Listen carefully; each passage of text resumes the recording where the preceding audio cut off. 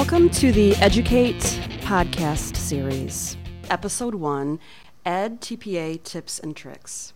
Educate stands for Caring Activist Teachers for Equity. I'm Jennifer Martin from the University of Illinois at Springfield. This is super labor-intensive. In the fall of 2018, I was appointed one of the edTPA coordinators at UIS. I thought it might be helpful to provide our future candidates with guidance from students who had successfully navigated the edTPA to assuage any fear and to inform them of some best practices. Disclaimer. This podcast in no way exempts candidates from reading their handbooks in full and fulfilling any other program guidance regarding the edTPA process.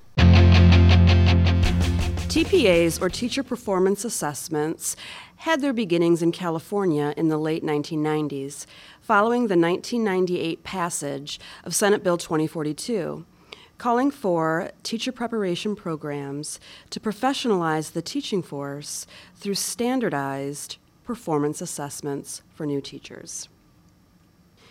A consortium of 12 teacher education programs collaborated to develop a California-based performance assessment consisting of an e-portfolio requiring teacher candidates to submit video and written evidence related to a series of classroom tasks. The consortium was led by the Stanford Center for Assessment, Learning, and Equity, otherwise known as SCALE, who eventually partnered with AACTE, the American Association of Colleges for Teacher Education, and Pearson Education to develop edTPA to be marketed nationally in 2013. As of 2018, edTPA is used in almost 800 teacher education programs in 41 states. 18 states require teacher candidates to pass edTPA or a similar assessment in order to obtain licensing. Dr. Linda Darling-Hammond, Professor Emeritus at the Stanford Graduate School of Education and President and CEO of the Learning Policy Institute, argued in 2010 that performance assessments, such as the edTPA, are more effective tools for evaluating teacher readiness and competence than previous measures. Darling-Hammond also argues that edTPAs can solve the problem of low teacher quality prior to licensure. First, a biology candidate's experience of the edTPA. My name is Jennifer Ruggless. They are looking for the students to apply the scientific methods, the 7 steps of the scientific method. Some areas, different sciences include 8, but they want all those steps and they want the students to do it on their own. They want them to ask the questions themselves. They want them to put together the experiment that they're going to be doing. They want the students to think of the variable. They want them to build on it themselves and be able to interpret data and look at graphical representations. When I was doing my edTPA, I also reached out to the teachers in my district, and when we did that, we reorganized how we would have taught the lessons. So we put the hands-on part first, and then went on to lecture, and the students really seemed to connect with that. So we actually saw the highest test scores in 10 years for this given district on this specific assessment, which showed that what edTPA required me to do and share with my colleagues actually worked for the students. My name is Dave Mattson. I am a candidate in social studies education at the secondary level. And I think the primary focus of edTPA in my mind is the emphasis on the precision of language. Academic language is a big focus in at least the social studies rubrics. And as I've thought about this, I think generally speaking, all of us at this point in our teacher training would say that we know pretty well how to teach. But there's a difference between generally feeling that way and very specifically, can you do these things? And in edTPA, can you show that you know what you're doing? So I guess as an example of this academic language, in social studies, we're asking our students to do certain things. Like we use these verbs: evaluate, analyze, argue, support. And I feel like, some teachers we've seen, and even ourselves, sometimes we use those words somewhat lazily. But the truth is, every single one of these words has very specific meaning. And so I think edTPA really challenged me to think through what exactly do I want my students to do, and then challenged me to have I set up enough supports and sort of learning beforehand to enable or to help my students do that. So as an example, one of the things that I did with my students is at the end of my learning segment was write an essay that made an argument and supported with facts. And so as I realized that, I need to make sure that my students understood what is an argument. What is an argument? What is not an argument? So one of the things we did was we played, argument or not an argument, and we went through headlines from that day, and we just kept pulling them up, and we just assessed, like, is this an argument? Is it not? Does it actually, take one side or the other, and could you support it with evidence? These are things that I needed to show for my edTPA, but ultimately, it's what I need my students to be doing anyway. They need to understand when I say, analyze this primary source. Well, what does analyze mean? It actually has very specific, definition, and it means something different than evaluate or some of the other, Bloom's verbs. So I think that was the biggest takeaway from me, was just really challenged me to use language just how I wanted it to be used, and then make sure that my students had enough activities built into the learning segment to succeed at those tasks. What was the most difficult part of the process for you? And what advice would you give incoming students? So a piece of advice that was given to me was start writing early and keep writing. Life is busy, and especially, once you get into student teaching, there's a lot to do. And I had 4 preps, and so, keeping up on that, or reminding myself of that content, lesson planning and, grading and all that. As soon as that started, it was really hard to get back to the writing. And so I think it's wise to not only make sure that you get your videoing done before you, take on all of your preps, necessarily in student teaching, but even, really make sure to get a lot of the writing done as early as possible, because stuff's going to come, and it's going to be hard to make the time for it. I know that writing works differently for different people, but would you recommend a couple minutes every single day, 10 minutes a day, 20 minutes a day, or a weekly goal? What do you think would have worked for you? Yeah, I think I agree with you that for different people it's different. For me, I needed big chunks of time to really work through. So, I would say, like, you got to carve out, or for me, and somebody like me, I felt like I needed to carve out at least 2 hours at a time in order to make enough progress. Now, once I was so familiar with the rubrics that I didn't have to remind myself where I was and how was I progressing, then probably shorter amounts of time would have been okay. But especially in the beginning, because the rubrics are so complicated, and there's so much there, and you have to remember, where was I and did I cover this here, and watching myself on video 12 times and making notes on that, it's annoying to do, watch yourself on video that much, but you've got to pick out, am I meeting these requirements, am I meeting the rubrics?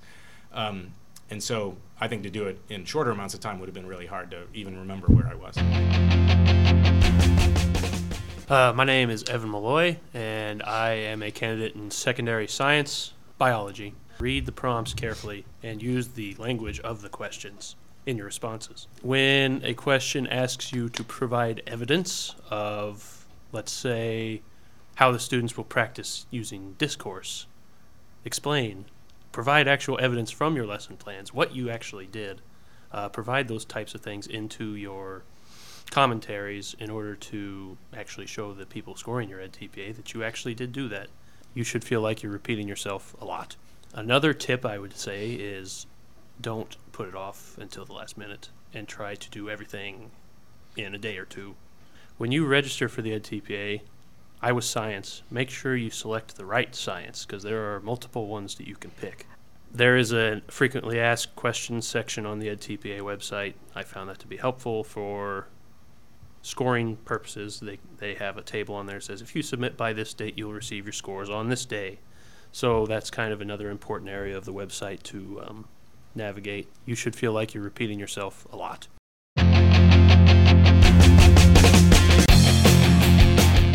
My name is Nicole Barney, and I am a candidate in secondary math. And one thing that I wanted to talk about was reading the rubrics thoroughly before you actually write your lesson plans. So I went through and I read rubrics 1 through 5 thoroughly, and then went ahead writing my lesson plans. And then when I went back to write my commentaries later, I realized that there were some things that I should have planned for in my plans, because obviously my video goes off of my lesson, my assessment goes off of my lesson. And so before you write anything, I would read every single rubric fully and completely, because one thing that I didn't realize was such a big deal in math is the conceptual understanding and the procedural fluency and how they are connected. So throughout the rubrics, there's 15 rubrics for math, or for all of them. There are 15 rubrics, and 3 of ours mention conceptual understanding and procedural fluency. So we need to be showing students having conceptual understanding of a math topic and procedural fluency of that topic. Let me stop you right there. That sounds very complicated. It is. Can you define those two terms? Absolutely. So conceptual understanding would be the overarching concepts that drive this math topic. So for example, with quadratics, I know that's a big math word, but what it means is those parabolas, those U-shaped things that you all had to graph sometime in your math career. With quadratics, when we solve them, the concept is we're finding where it crosses the x-axis. We're finding the zeros. We're finding where y equals 0.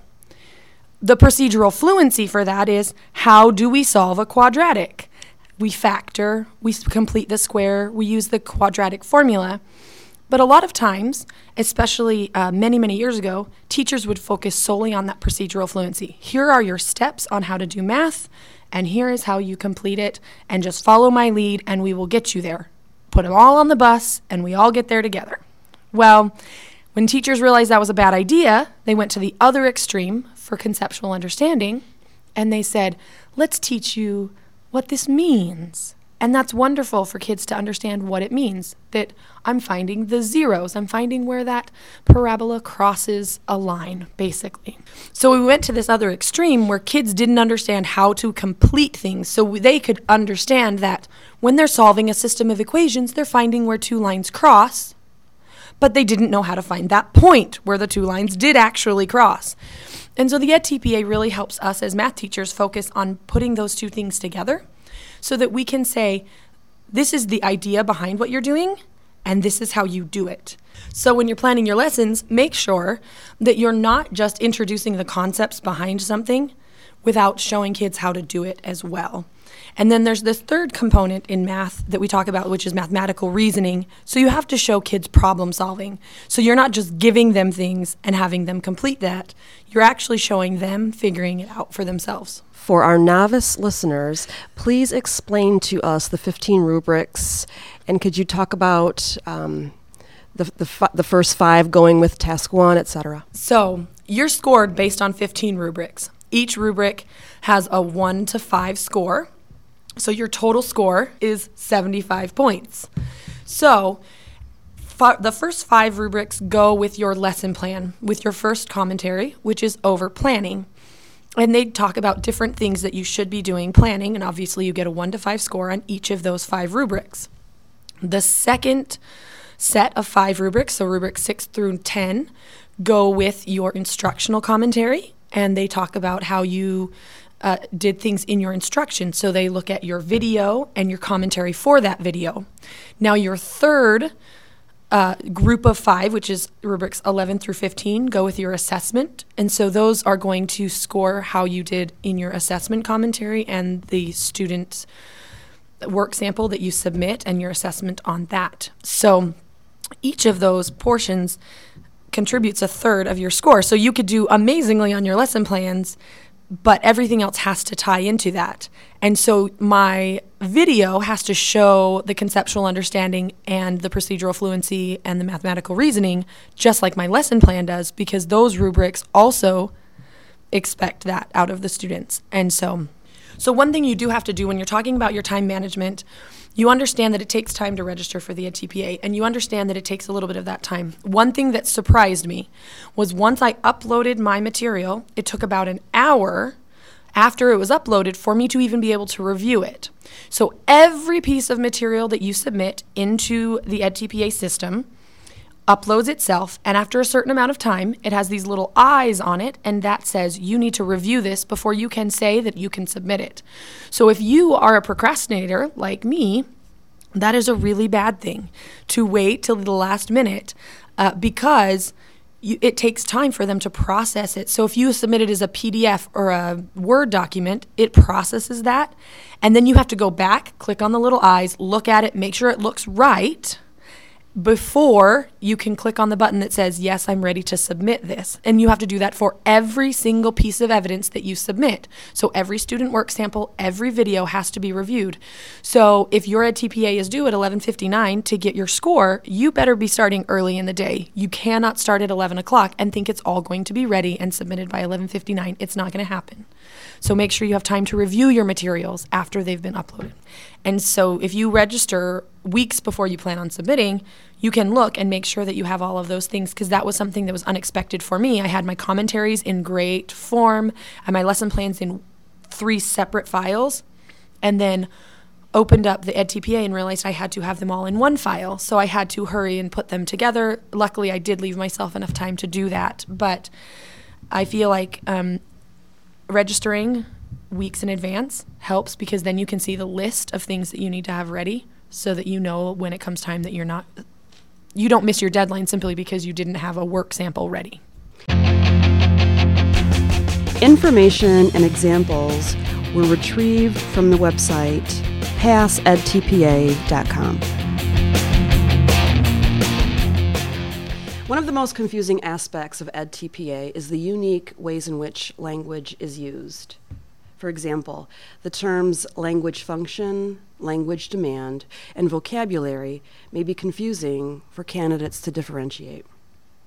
Here's some clarification. Language function refers to the verb used in the learning target, such as identify, analyze, summarize, define, explain, conclude, etc. Language demand refers to the assignment students create, such as an essay, a lab report, a poster, etc. Vocabulary includes any discipline-specific words the student should be able to define in order to comprehend the lesson, such as an artifact in social studies. Other aspects of edTPA academic language that require some unpacking include discourse and syntax. In the language of edTPA, discourse connotes talking. Candidates writing their edTPAs should not refer to class discussions. Rather, they should refer to class discourse. Syntax connotes grammatical conventions, such as symbols, tables, and graphs. In edTPA, the word syntax should only pertain if your students are using symbols or making tables and graphs to represent information. For example, in science and in math. Hi, my name is Dalton Barnes, and I am a survivor of the edTPA. I scored a 46 out of 75, and my area is social sciences, and specifically history. I come from a very busy life, so I think the emotional side of this is very important, especially someone like me who is very busy in their life. I have a wife, 2 daughters, and then during the student teaching semester, my son was born. So this has been a very busy semester for me. So the emotional side of this for me was especially important. So one tip I want to offer is pre-research when completing the edTPA. This is something I never thought about, I was never prompted to do, but I wish I would have known about it. edTPA website is not a secret. You can literally log onto it, you can look at the rubrics, you can see frequently asked questions, you can email them questions, they have live chat. This is not a secret, this is not locked up like Fort Knox. So feel free to go on there and do some research. I think that'll help you emotionally relieve some of that anxiety before you start. The edTPA the easy way, she has a video on every single rubric. So you can go to her video, watch it, and say, yes, I did do it that way, and she had an amazing score. Or you can say, I did not do it that way, maybe I should reconsider. So basically what that does, it just gives you some assurance about what you're doing. Have confidence. This is something I struggled with. I'm one of those people that the glass is half empty. So that's just how I am. But looking back, I should have been way more confident. Read all the rubrics and checklists before beginning. So basically, do not wing this thing. What you want to do is you want to take your time and read your manuals. Now, there is quick versions available, but I will tell you it does not cover everything. You need to read the long-handed version of every single rubric and every single manual. Rewrite the question and restate the question every single time you write a prompt. So, for example, if it asks you to demonstrate when your students are analyzing a primary source, because that would be my social studies. So I would say at the start of my response, this is how I showed my students analyzing a primary source. I would then give examples, and then I would always end with, and that is how my students analyze a primary source. I'm telling you, it will be mind-numbing. It will feel repetitive. You're going to be like, this is not going to work, but it does. Just think about whenever you're grading something or whenever you're looking up something on the internet, you want to see what you're looking for in the question or in the response. Bold the important parts. Now, whenever you're going through your manual, you'll realize that they bold a lot of words. So, for example, in the history content, they would bold like analyze, they would bold primary source, they would bold things like that. Language functions, syntax, they would bold all these important things they're looking for.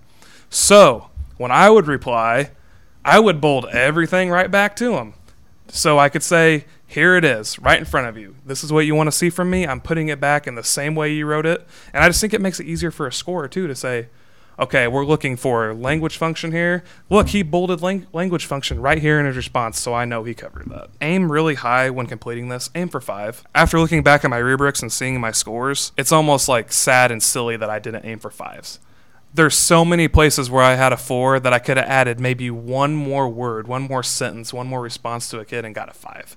I'm telling you, there is not that much difference. Use their language. Find out what language they're going to be using and just make that your natural language. So if they want you to use the word analyze, use the word analyze. If they want you to use interpret, use interpret. Because my biggest thing was I might not have used the same words they used, and it was really hard to convert my language to their language. For you, what was the hardest aspect of edTPA other than the time constraint? I think the hardest thing was understanding the language. I think step 1 should maybe be like create a vocab sheet for yourself. Really just finding examples of the language would be a huge thing that would really help. How was the process of edTPA a positive educational experience for you? I think honestly it highlights your skills. I mean, I can look back now and say, yes, I can plan. Yes, I can assess. I've been able to build rapport with the students. I can connect to students. It's almost like a reassurance that yes, my educational program has made me ready. UIS has made me ready to become a teacher. So looking back, don't look at this as an assessment trying to bring you down or freak you out or stress you out. This is just like a highlight of how awesome you've done and that you finally made it to the end. Hello, my name is Sean Cordy, and my content area is secondary English. Build a support system, surround yourself with people who want to help you. Remember, you're not in this alone, so your classmates is a great form of a support system. So you have at least 10 people. We had about 15 or so go with us. So yeah, surround yourself with a support system. Your classmates, your professor, use them as a support system. One thing that I did is either find new teachers at your placement that just took the edTPA. So I found a teacher that was a year older than I am. He just finished it. He had plenty of good advice to help me through both like time management, completing it, like tactics and whatnot. Of course, you're going to have to do it on your own, but you can still look for advice. There's no rules against advice. Stay organized, consistent, and informed. So read all of your resources before you go through. Set attainable goals. You'll probably hear this advice from everybody that's talked so far. Do one question a night is a very smart tactic that I did not follow. Even if it's not one question, so say it's like question number 3 and it has 3 subparts A, B, and C. Do part A, that's very attainable for one night. So when I set attainable goals, I found myself setting in the pitfall of I scheduled everything, and when I wouldn't get what I wanted to completed, I got very upset and kind of shut me down a little bit, kind of diminished the confidence a little bit. So set attainable goals, not just goals, but attainable goals. I know You were given advice, and then you didn't take it.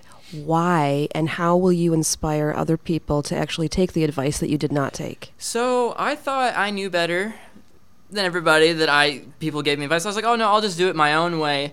But no, see, that is what we like to call a fixed mindset, being set in your ways and not changing and adapting to situations. So this is a new situation that, unlike any other one that I've been in.